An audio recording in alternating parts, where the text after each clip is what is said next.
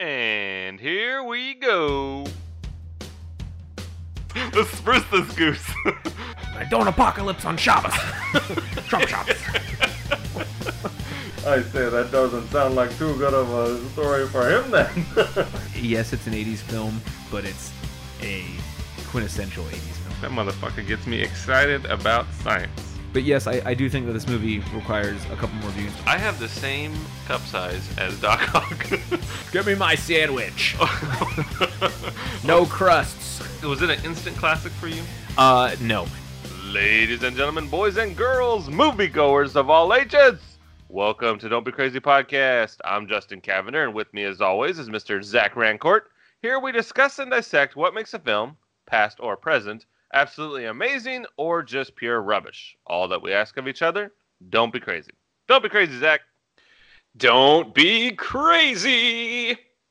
Dang. Hi, Colonel Naki Lakesh. It's Nakir Nakesh. Shit. Thank you very sorry. much. I apologize to the purists of Iron Eagle out there. Yes, and that undisclosed Middle Eastern country. Oh man, that was that was a heavy movie. Yeah, Can't get away with that nowadays. no, a lot of ins, a lot of outs, a lot of what have yous.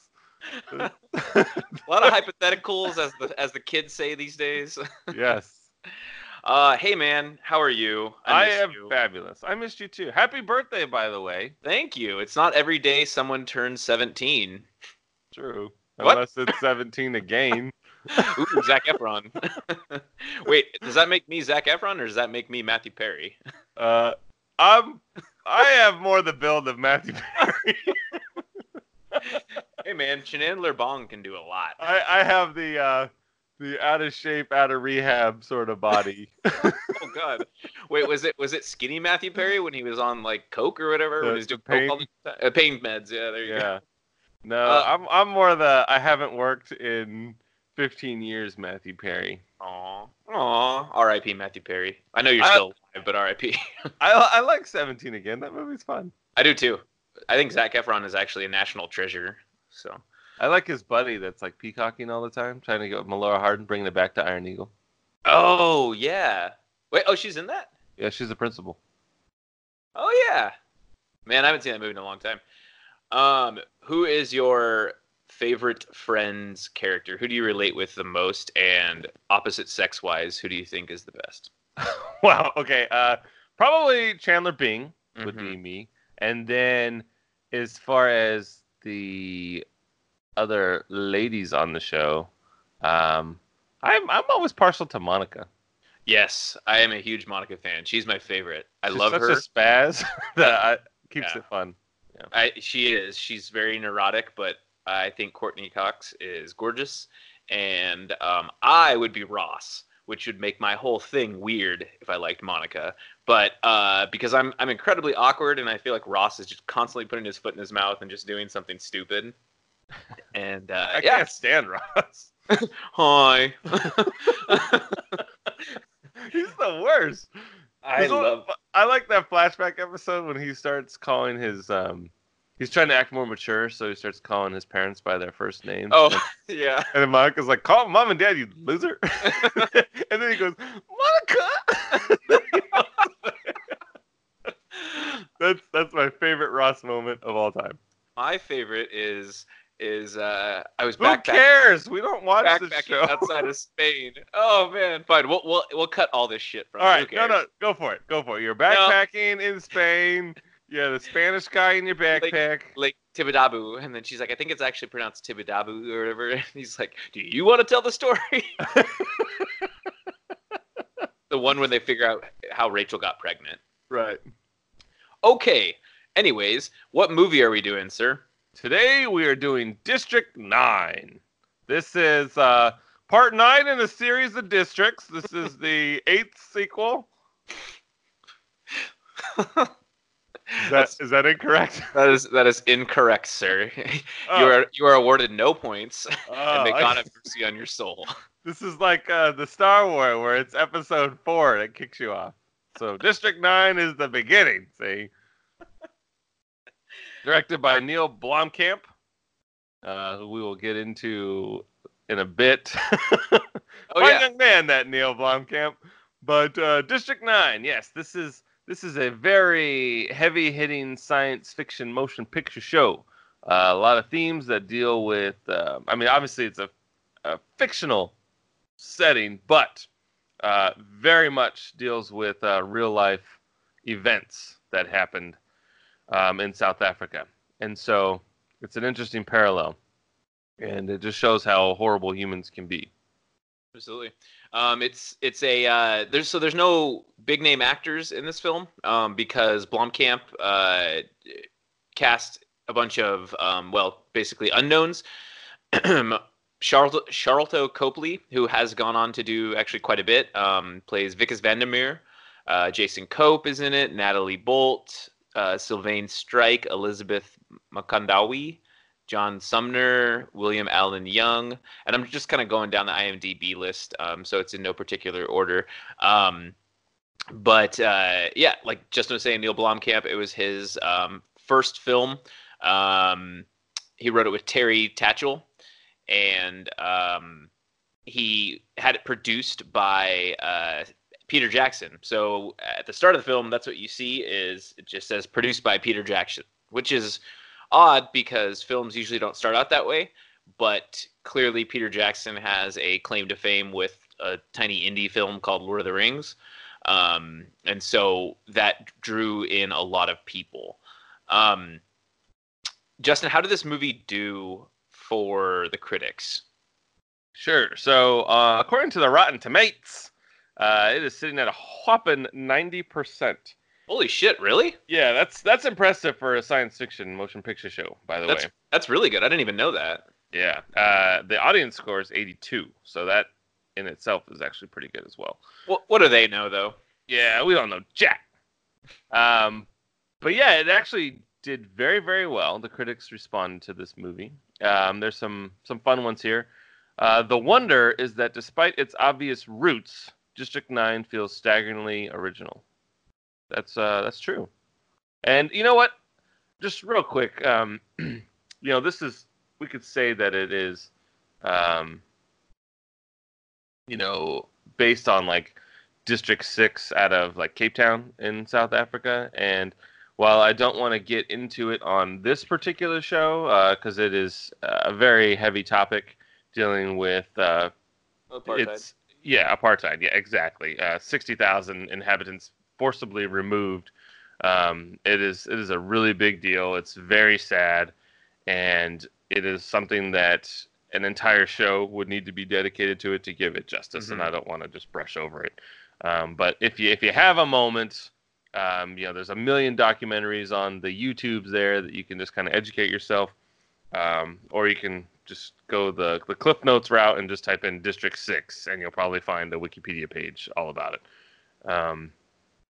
But having said that, getting back to the Rotten Tomatoes, District 9 has too many gory vaporizations to qualify as a serious statement on race relations, but it does outclank Transformers Revenge of the Fallen by a wide margin. So that's its competition, is Transformers. What? I like crackers, but I really don't like spaghetti. It's like, what is that? That's not the same. Yeah. It's funny. You don't feel bamboozled, fooled, or patronized by District 9 as you did by most of the summer blockbusters. Wow. So this is that's saying that this is an intelligent movie as opposed to just a popcorn sort of action spectacular. I ate popcorn when I watched this movie. Did you? Mm-hmm. Yeah. No butter though. I'm trying to look like Zac Efron. That butter comes from big people. Science. Oh God. I deposit butter at the theater all the time. Oh God. I won't tell you to rush out and see it, but these days of sequels and remakes, this was an interesting original. That's Debbie Baldwin. Oh. Yeah. So they were Blomkamp was trying to make a sequel to this film, District 10, and how the film ends, it sets up pretty well for a sequel. Although he did come out and say that he made this film as a standalone film originally. He was not thinking of a sequel or spinoff. but I think that it did so well with fans and they liked it so much that he started kind of tinkering around with the idea actually not super long ago, probably about 4 years ago. But ultimately, it hasn't really done anything. It's not completely off the books, but I mean, this movie came out, what, 2009? So it's been about 10 years, I think. Yes, 2009. So it's been 10 years, and we haven't seen a sequel. I think that's time to kind of just let it die, because it was an original idea, and it was a very good original idea. But there haven't been many talks of this film afterwards. Right. Wait, real quick. I'm sorry, real quick. Michael Compton from Bowling Green Daily News, he said that Copley is never a believable protagonist, and his transformation isn't very believable. About he's like Colonel Nakir Nakesh. He says believable twice. About the only interesting cast members are the CGI aliens. I just want to throw a negative review in there, only because I sort of share the same sentiment about the protagonist. I think if this movie does have a flaw, it would be the character of Wikus. Okay, we'll discuss. We'll dive into that. Yes, because that's a good point. Fun fact: this is one of the first documentary-style films to be nominated for Best Picture Oscar. So it was good enough for the Academy to recognize it as Best Picture. It did not win that year, though.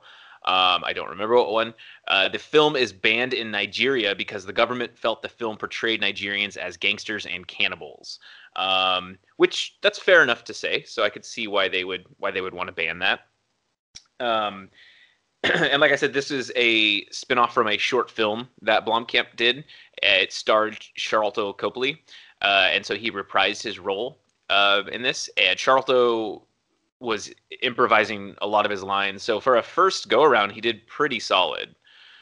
Yeah, cool. So do you have any fun facts to add, Justin? Just dollar-wise, I don't think we mentioned that. Oh, yeah. How did this do? Because, well, so the viral marketing for this film was it was cool, but it was very weird. I mean, I think you were telling me about a bus station or a bus bus stop. Stop you saw. It said like humans only or something. I was like, the fuck? I don't get it. Yeah, well, and I remember seeing like posters of it, and it has no humans allowed, and it had an alien on it, and I thought it was a video game. I had no idea what was going on, but I thought that was really neat that they had that, and it worked. I mean, for the most part. But it was a cool marketing campaign, and this is pre Twitter essentially. I mean, like Twitter, I don't think was really around or prevalent. So wasn't it 2009? Maybe, but it wasn't really it wasn't how it is today. Oh, correct. Yeah. So social media today is 1,000 times multiplied over what it was in 2009. Yeah. So people actually had to get out and go to the bus and and see their viral marketing. Yeah. 37 million opening weekend. 115 million domestic, 210 worldwide. Wide. $210 million for a sci-fi movie that is not Star Wars or Transformers or whatever else is out there. Yeah. A brand new original IP getting 210 million with some very heavy themes. I think that's a pretty solid weekend. I'd say that's good. What was the I don't suppose you know what the budget was on this movie, do you? 30 million. Yeah. Exactly. 30 million exactly. It's a hit. Yeah. Surprisingly. All right. So, in 1982, a massive starship bearing a bedraggled alien population nicknamed the Prawns appeared over Johannesburg, South Africa. 28 years later, the initial welcome by the human population has faded. The refugee camp where the aliens were located has deteriorated into a militarized ghetto called District 9, where they are confined and exploited in squalor. In 2010, the Munitions Corporation, Multinational United, is contracted to forcibly evict the population with operative Wikus Vandermeer in charge. In this operation, Wikus is exposed to a strange alien chemical and must rely on the help of his only two new prawn friends. Will Wikus complete his task and get back to his wife, or will he fail? I added that last part in there. He'll probably fail. It wasn't very good. Knowing Thank his you- track record, he'll probably fail. Thank you, IMDb, for that. I will. Kenneth Chisholm wrote that. So Gotta is give it credit where Vicus or credit's- Wickus? It's Vicus. So it's just like it's W. It's Wikus, That's two V's. but so it's a Dutch name, but I think like in certain areas, and don't quote me on this, but some of the South African accents they say the like the V because they say Vander Merwe, Vandersloot.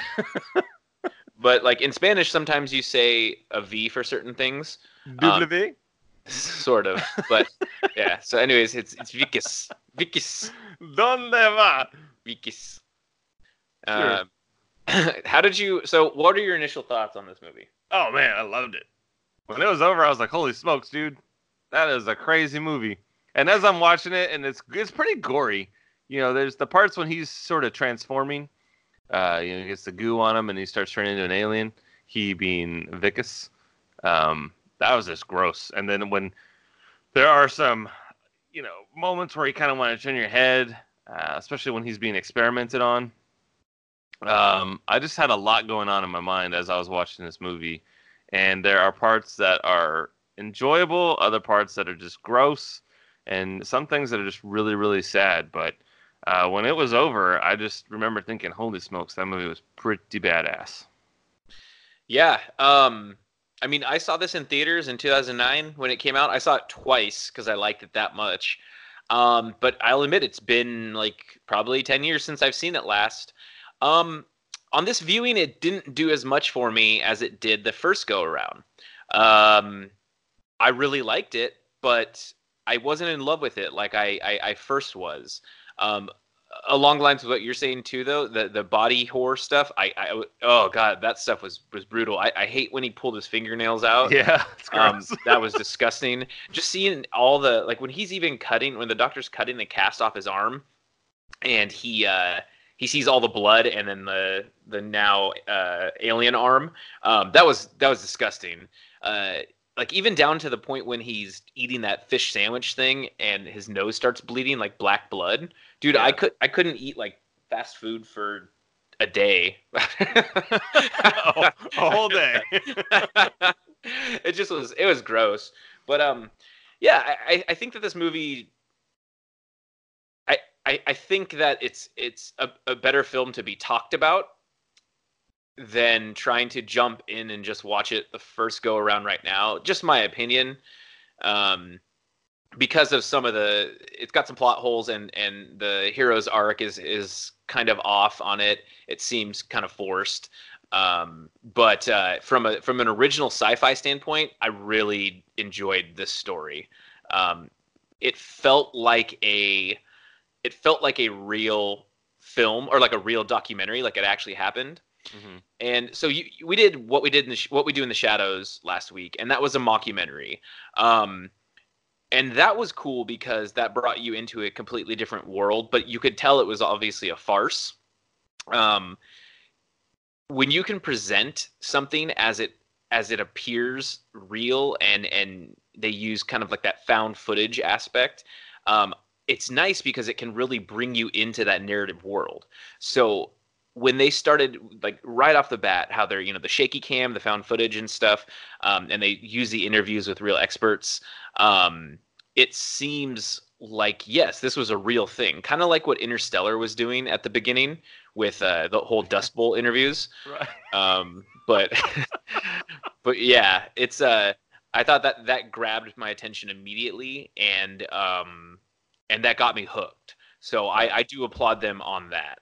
So I like how the ship is always in the background. I think that is so cool. Yeah, it's 1982. Back in '82, that's why I started laughing. I was like, "Oh yeah, this is in '82." When the ship arrives, Could have thrown a football over that ship. and it, exactly, and it's just floating there, and I love that.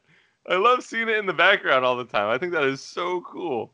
It really is. It's massive too. And it's an area, so like, I don't know much about Johannesburg in South Africa. Like, it was cool to be in a new setting. It wasn't like in, whatever, LA or New York or something like that. It was neat that it was in this area that I had never been to. And I thought that was kind of cool. And they even say that too. They're like, it didn't go over Chicago or New York or whatever. They were wondering why it was Johannesburg. Mm-hmm.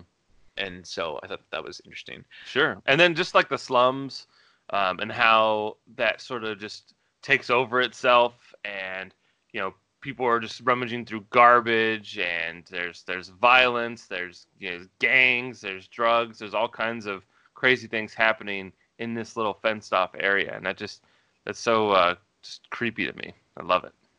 Yeah. No, it definitely was.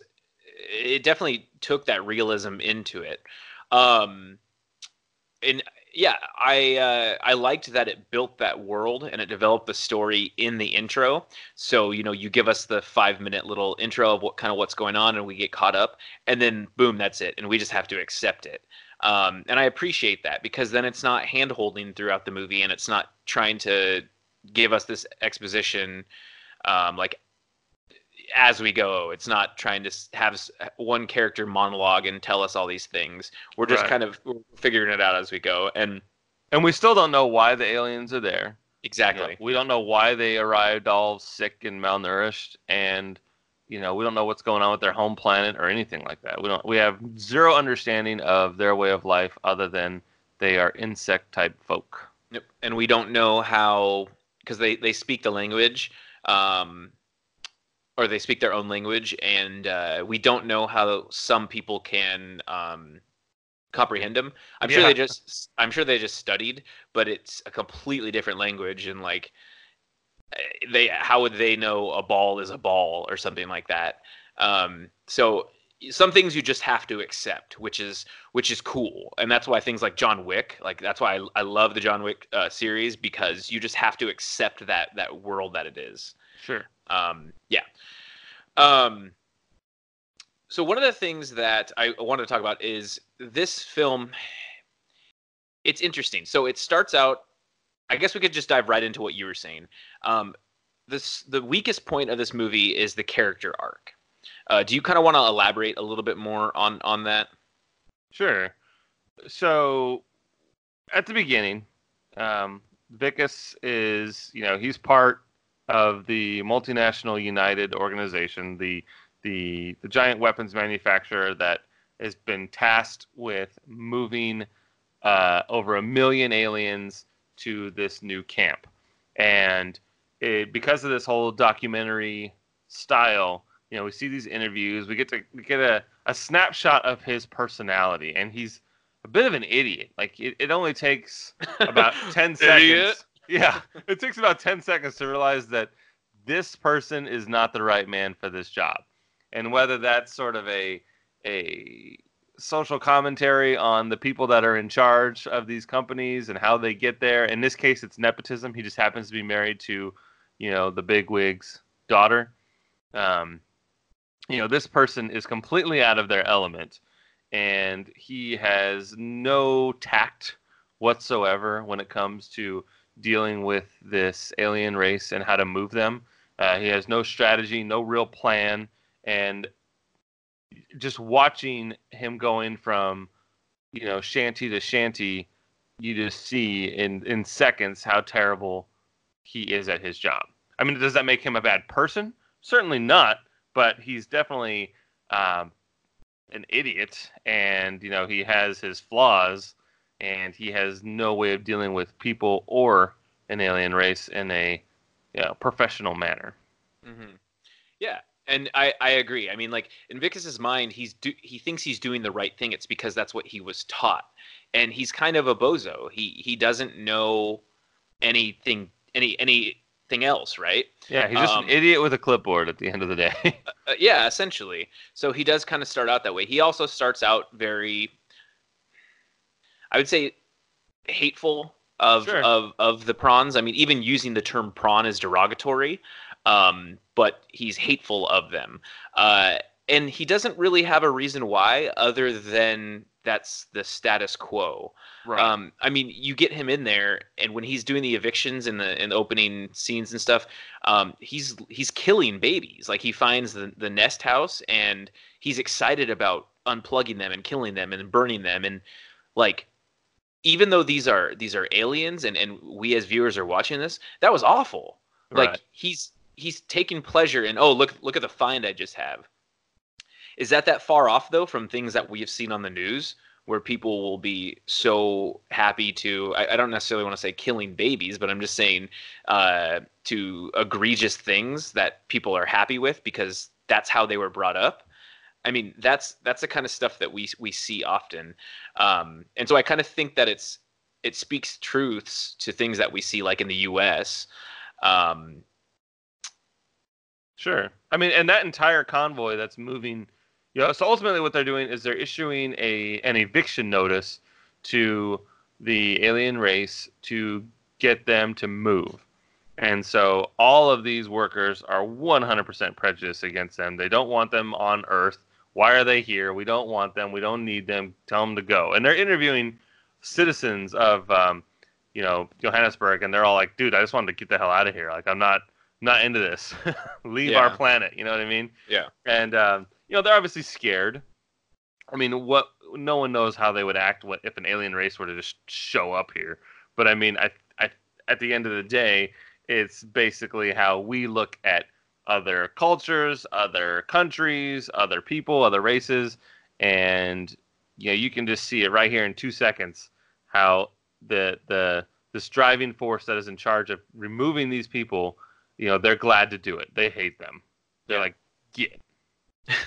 And people always fear what they don't understand. Absolutely. And so, like, obviously, this is directly a nod to apartheid, where this is racially or specially based.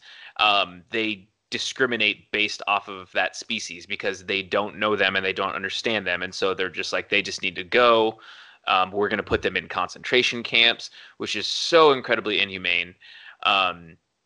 But that's why I think that it's intriguing that Blomkamp decided to use that, because he could have made this movie about different races and it wouldn't have had the same appeal. But him making it aliens is interesting because it really can. It brings up this kind of moral question in our minds. Like, does that mean because they are aliens that they should be treated less? Like, as a viewer, are we supposed to feel okay with them killing an alien and being like, well, it's sad, but that's also something that's not human?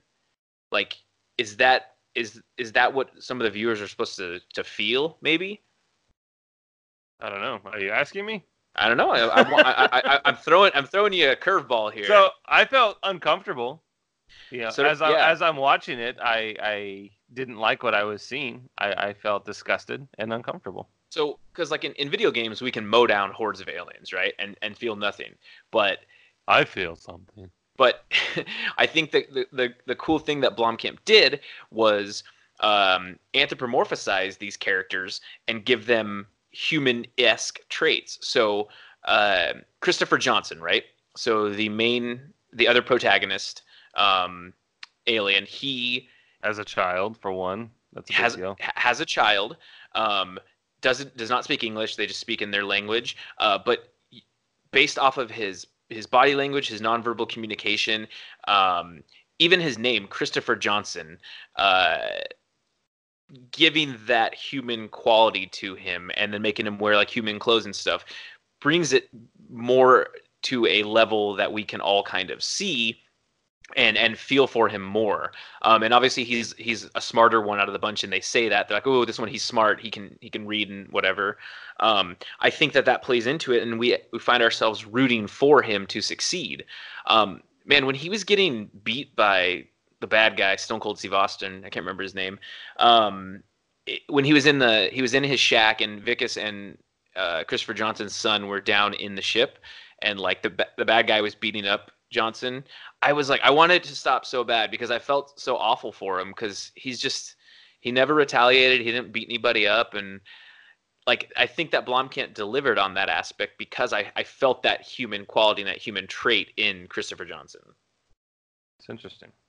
Yeah, I think he got the name Christopher Johnson when they were sort of just doing a census of the alien population. Yeah, I mean, it's got a form, and they write his name on it. They're like, Yeah. "What's your name?" And he makes a couple click sounds, and they're like, "All right, Christopher Johnson, it is." So then Well, they no- stamp it on a form. Well, it's definitely along the lines of like how slave trade was, like, right? So your native name Kunta Kinte, right? And then they say, no, your name's Toby. Like they gave him that name, just like Right. the government gave them everything else.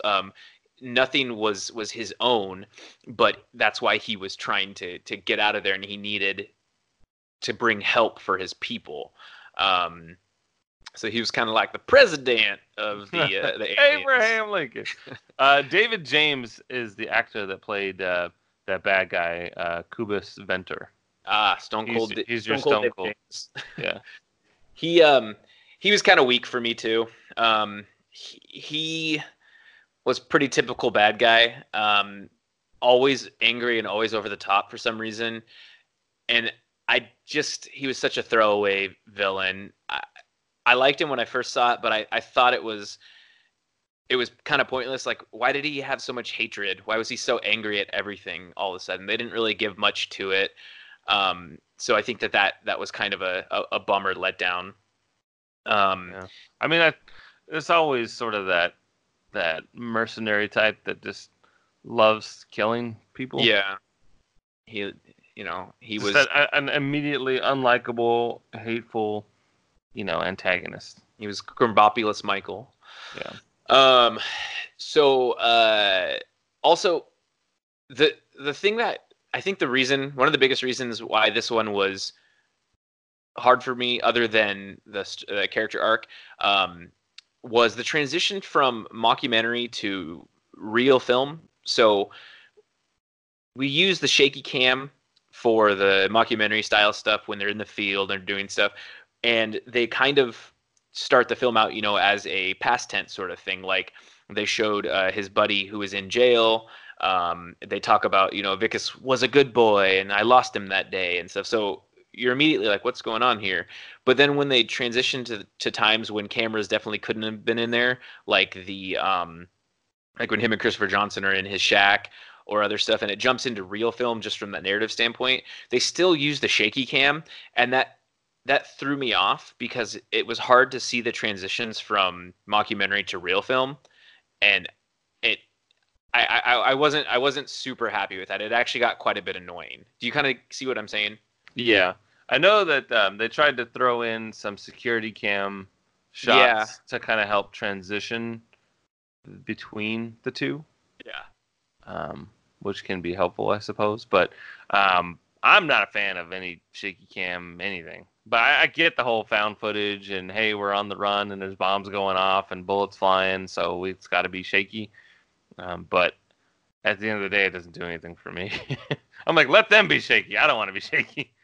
Yeah, and it wasn't horribly shaky. It wasn't like Blair Witch or anything, but sometimes some of the footage, I was like, if you're gonna do something, man, just do it 100%. Don't kind of half-ass it. And Right. Sometimes that's what it felt like.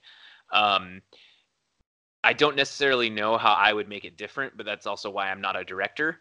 Right, because it's hard. You wouldn't be able to get their side of the story if it's only told from the perspective of the people being interviewed that weren't there.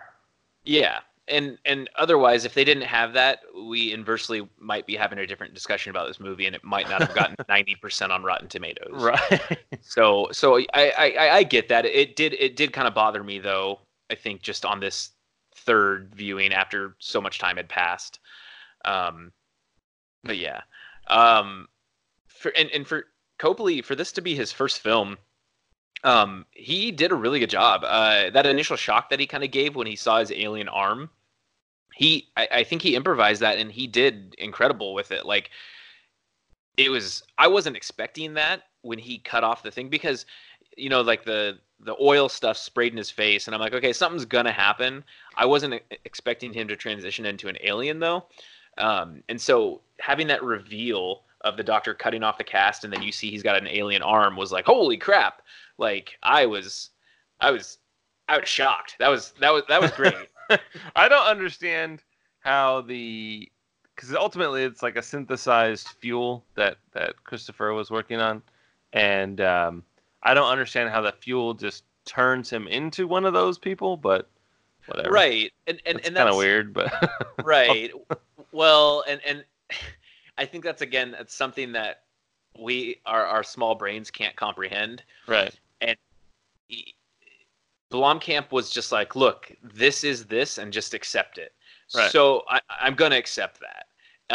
But you're right. I was kind of like, wait, he snorted some oil and he's now an alien? Like, why doesn't Prince Nigeria guy, the angry man, who wants to like eat all their flesh, Yeah, wasn't just he start drinking garbage. start drinking oil? Yeah. Yeah.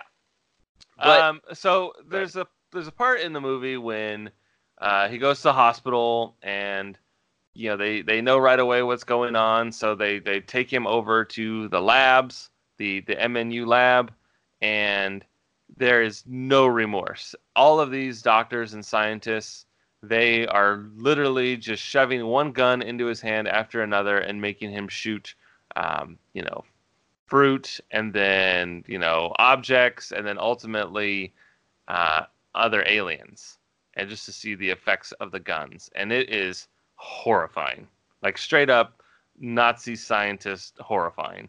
And it is hard for me to really get uncomfortable watching movies. I usually just like, yeah, whatever, it's art, it's science fiction, whatever. But I was just sort of, I don't know what the word is, but cringing in my seat. I hated every second of that scene.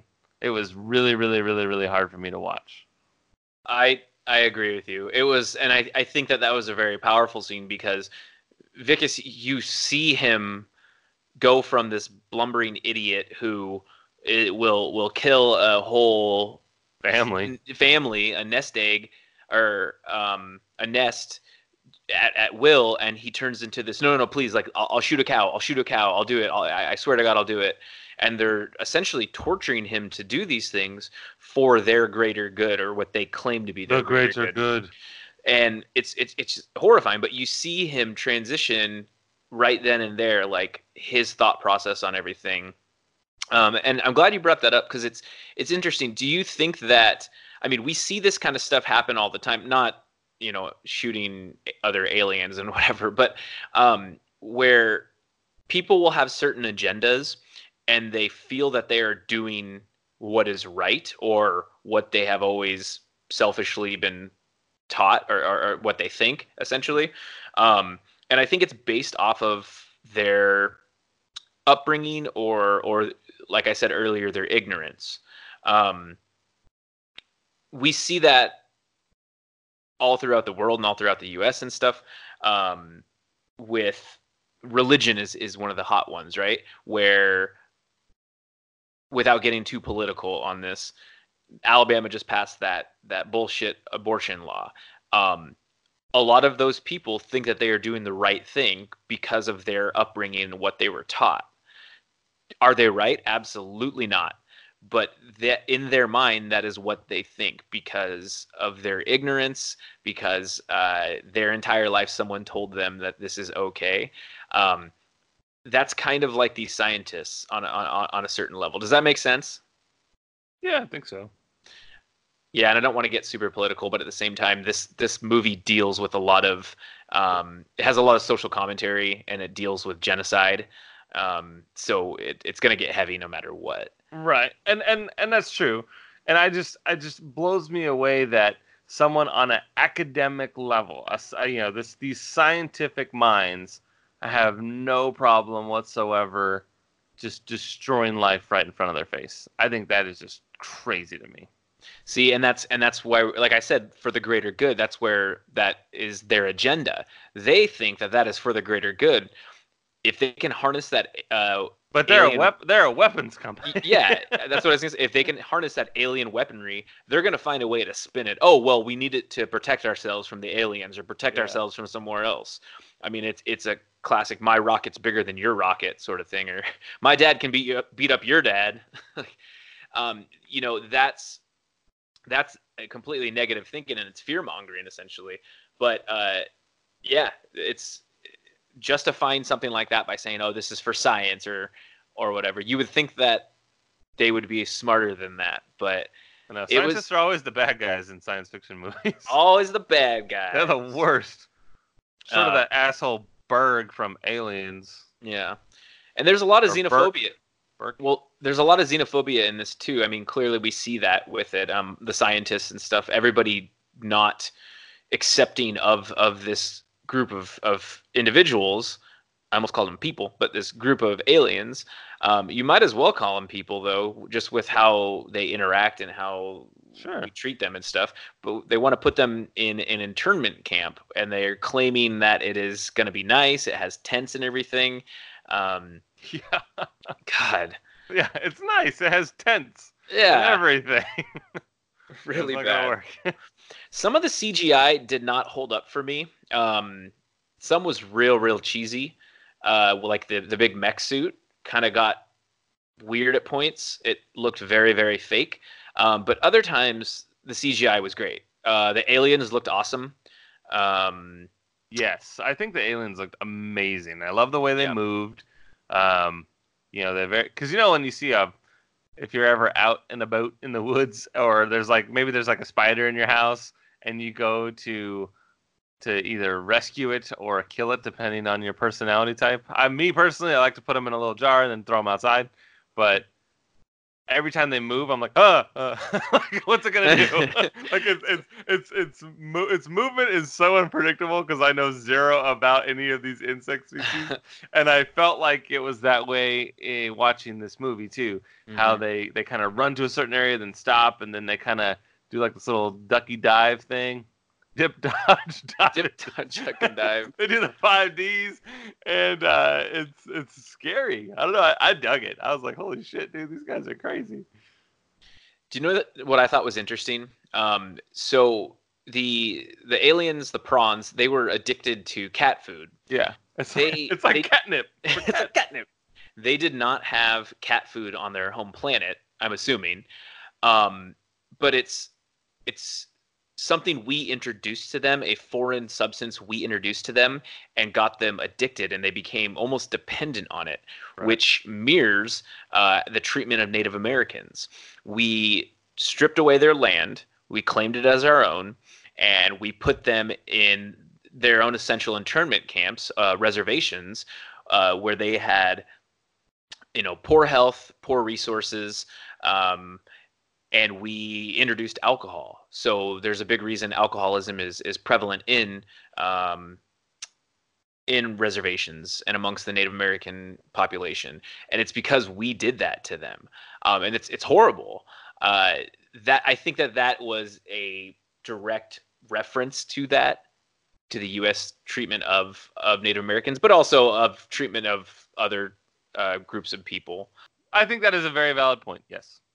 Yeah, that's what we do. We are a ruiner of things, and introducing a addictive substance sounds about right. Ruining something that did not need to be ruined. Yeah, because we have agendas and because we think we are right.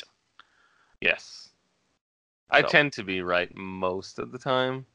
I don't know, but I argue over shit that doesn't matter.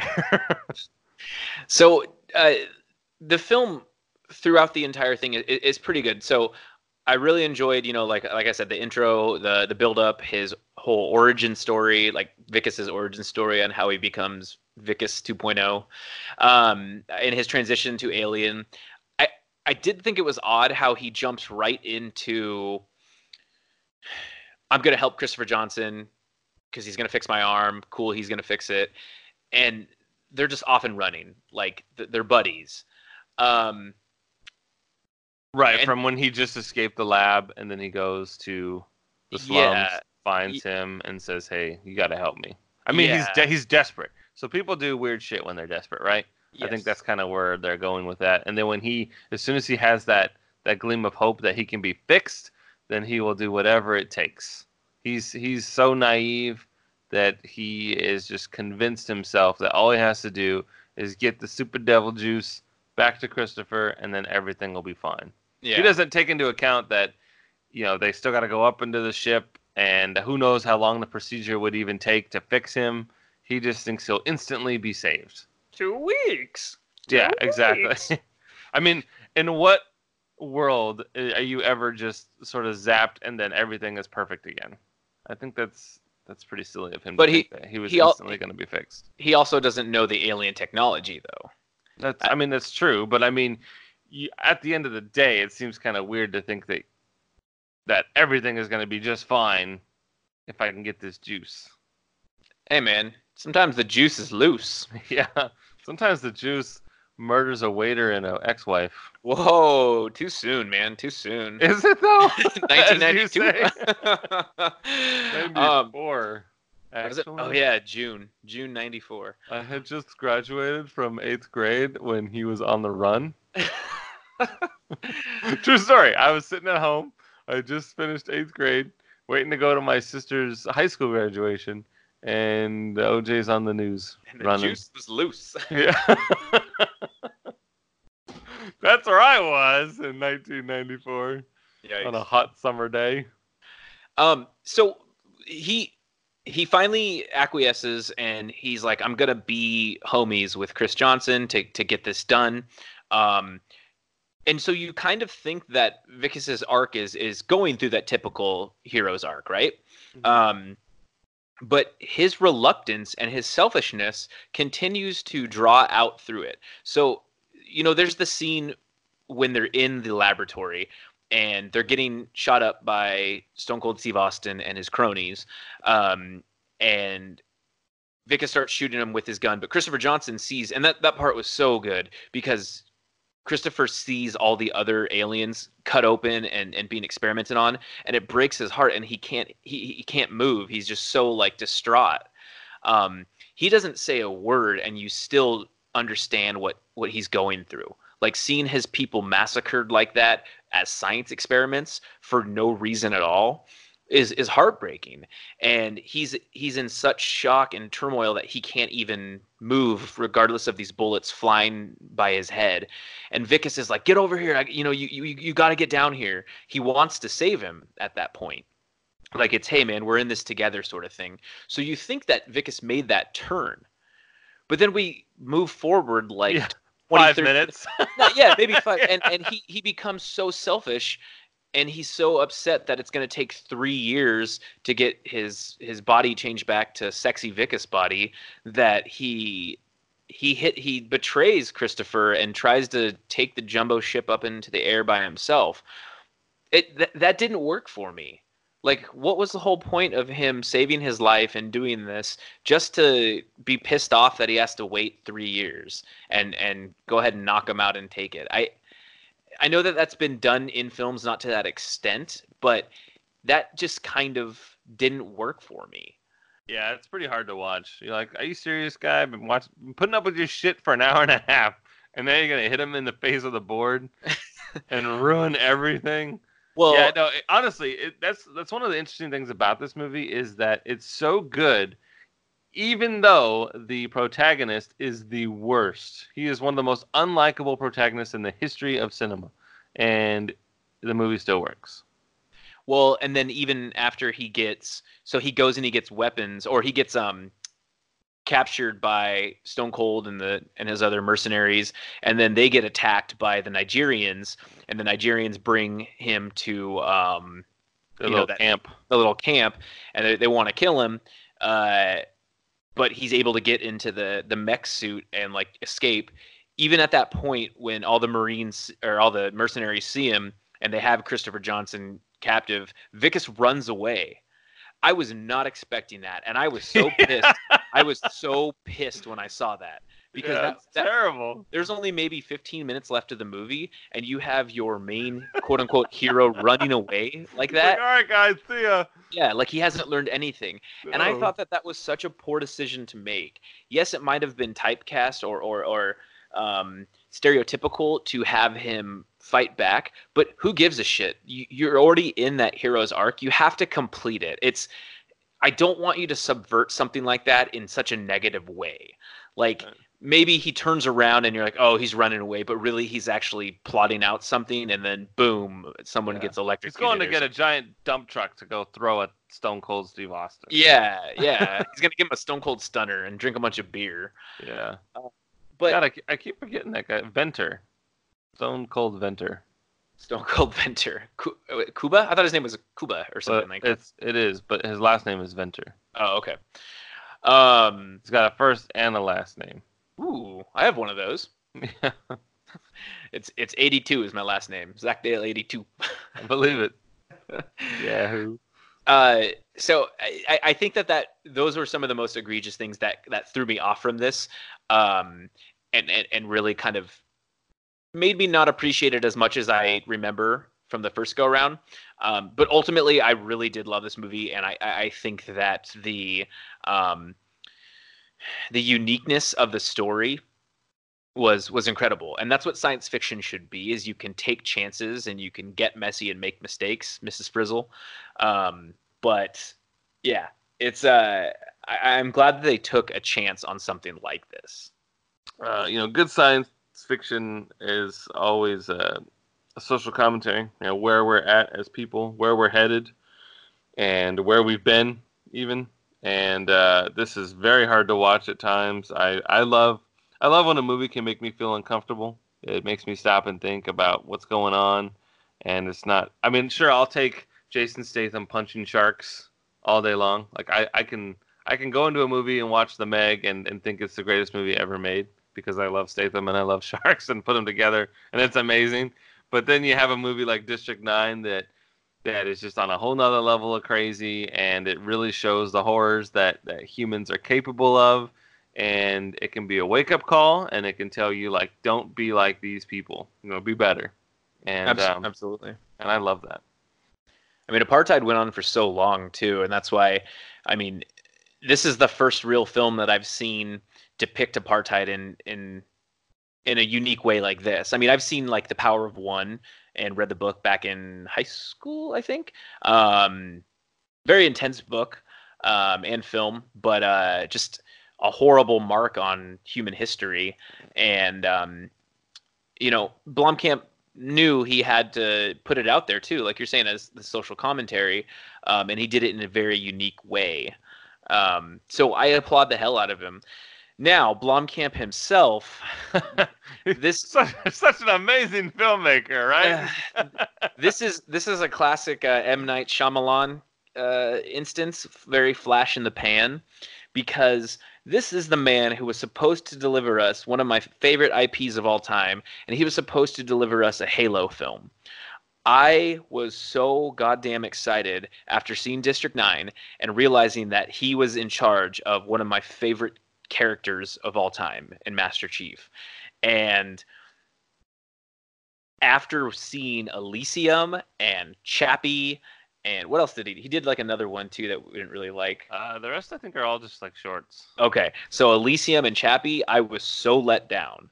I understand what he was trying to do with those movies, but it just did not deliver at all. Mm-hmm. And I will never see those movies again.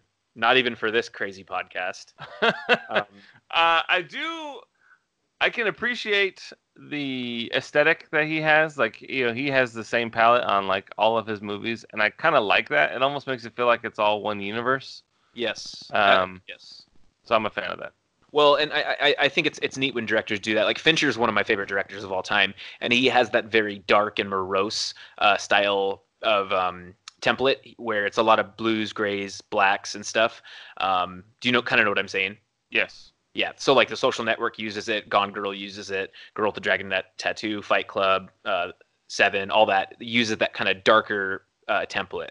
He's very, very good at that. So I think it's a good trademark of his. And so I applaud him on that.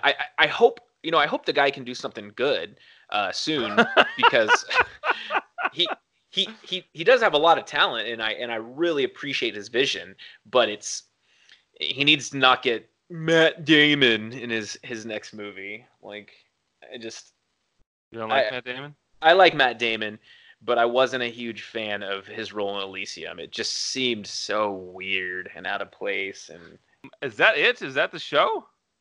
I mean, were there any other moments or any other things that you could think of? It's hard with this one because I honestly went into it trying to look for more substance that we could argue about that, and I was really trying to find ways that I didn't like the movie. just to try to add a little flair to this discussion. But I mean, I'll admit it was hard to not like this movie. It's just it is that good. Okay. I truly appreciate it, and I'm a huge sci-fi fan, so I truly appreciated an original concept like that. I mean, I brought up the character arc was weak. Vicus was not. He was such a boring main protagonist, and then a couple other things. But other than that, yeah, I do like that we'll skip to the end here where Christopher and his little boy get away. They make it to the mothership, and we are left with Vicus, who it was revealed earlier that he likes to make things. He likes to craft things for his wife, and he makes her a little metal flower, and then he leaves it on her front door, and then it shows him in the slums making another little flower, and that's sort of. It's great that he is still clinging on to her. It's his hope. That's what's going to make him survive these next 3 years, is knowing that Christopher is going to come back and he will make him better. And that's a very positive way to end the movie. I agree, and I think that Blomkamp did a good job with that. And I mean, Vicus is full prawn at that point. Yeah, you never go full prawn. You never go full prawn.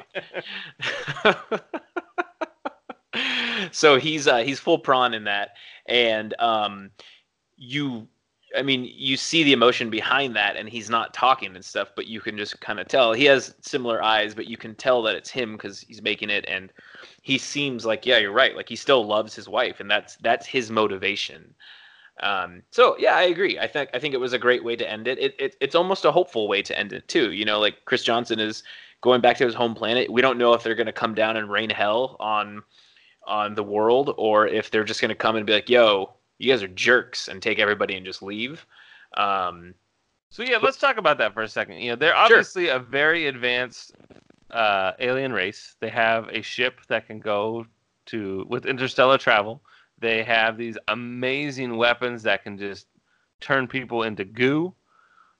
Yet they are forced into the slum. They don't retaliate against humans in a way to where they want to take over the world. Isn't it kind of interesting how they found themselves grouped together in this collective in this slummy area when they had all this technology to maybe even, murder humans and rule the world? So, but those were the workers. I mean, they lacked the leadership, and they even said that they did not have any generals or any people in charge of them to tell them what to do, and so they just followed, and they just listened and kind of figured things out for themselves. So does that mean that we're led to believe that they were escaping their home world? Like, why were they even traveling this far? Why were they without food? It's like they were literally they were immigrants, right? They were refugees, perhaps, that were trying to leave their world. Yeah, I mean, that could be it. We do see on the ship when they walk in, there's a bunch of dead bodies, dead alien bodies. So maybe they mutinied against the captain, or maybe they were on a reconnaissance mission to try to find another habitable planet to take us over, or who knows. But I think that adds to the mystere of this film, and I think that that's really cool because we can have conversations like this about it. Prototypically, we'd be like, oh, they're going to come and just destroy our planet. But maybe they were looking to be like, hey, like, we saw you guys from a distance, and we wanted to come say hi, and we wanted to be friends, and we wanted to share our cool goo guns with you. Yeah, here's the universal donut sign. Yeah.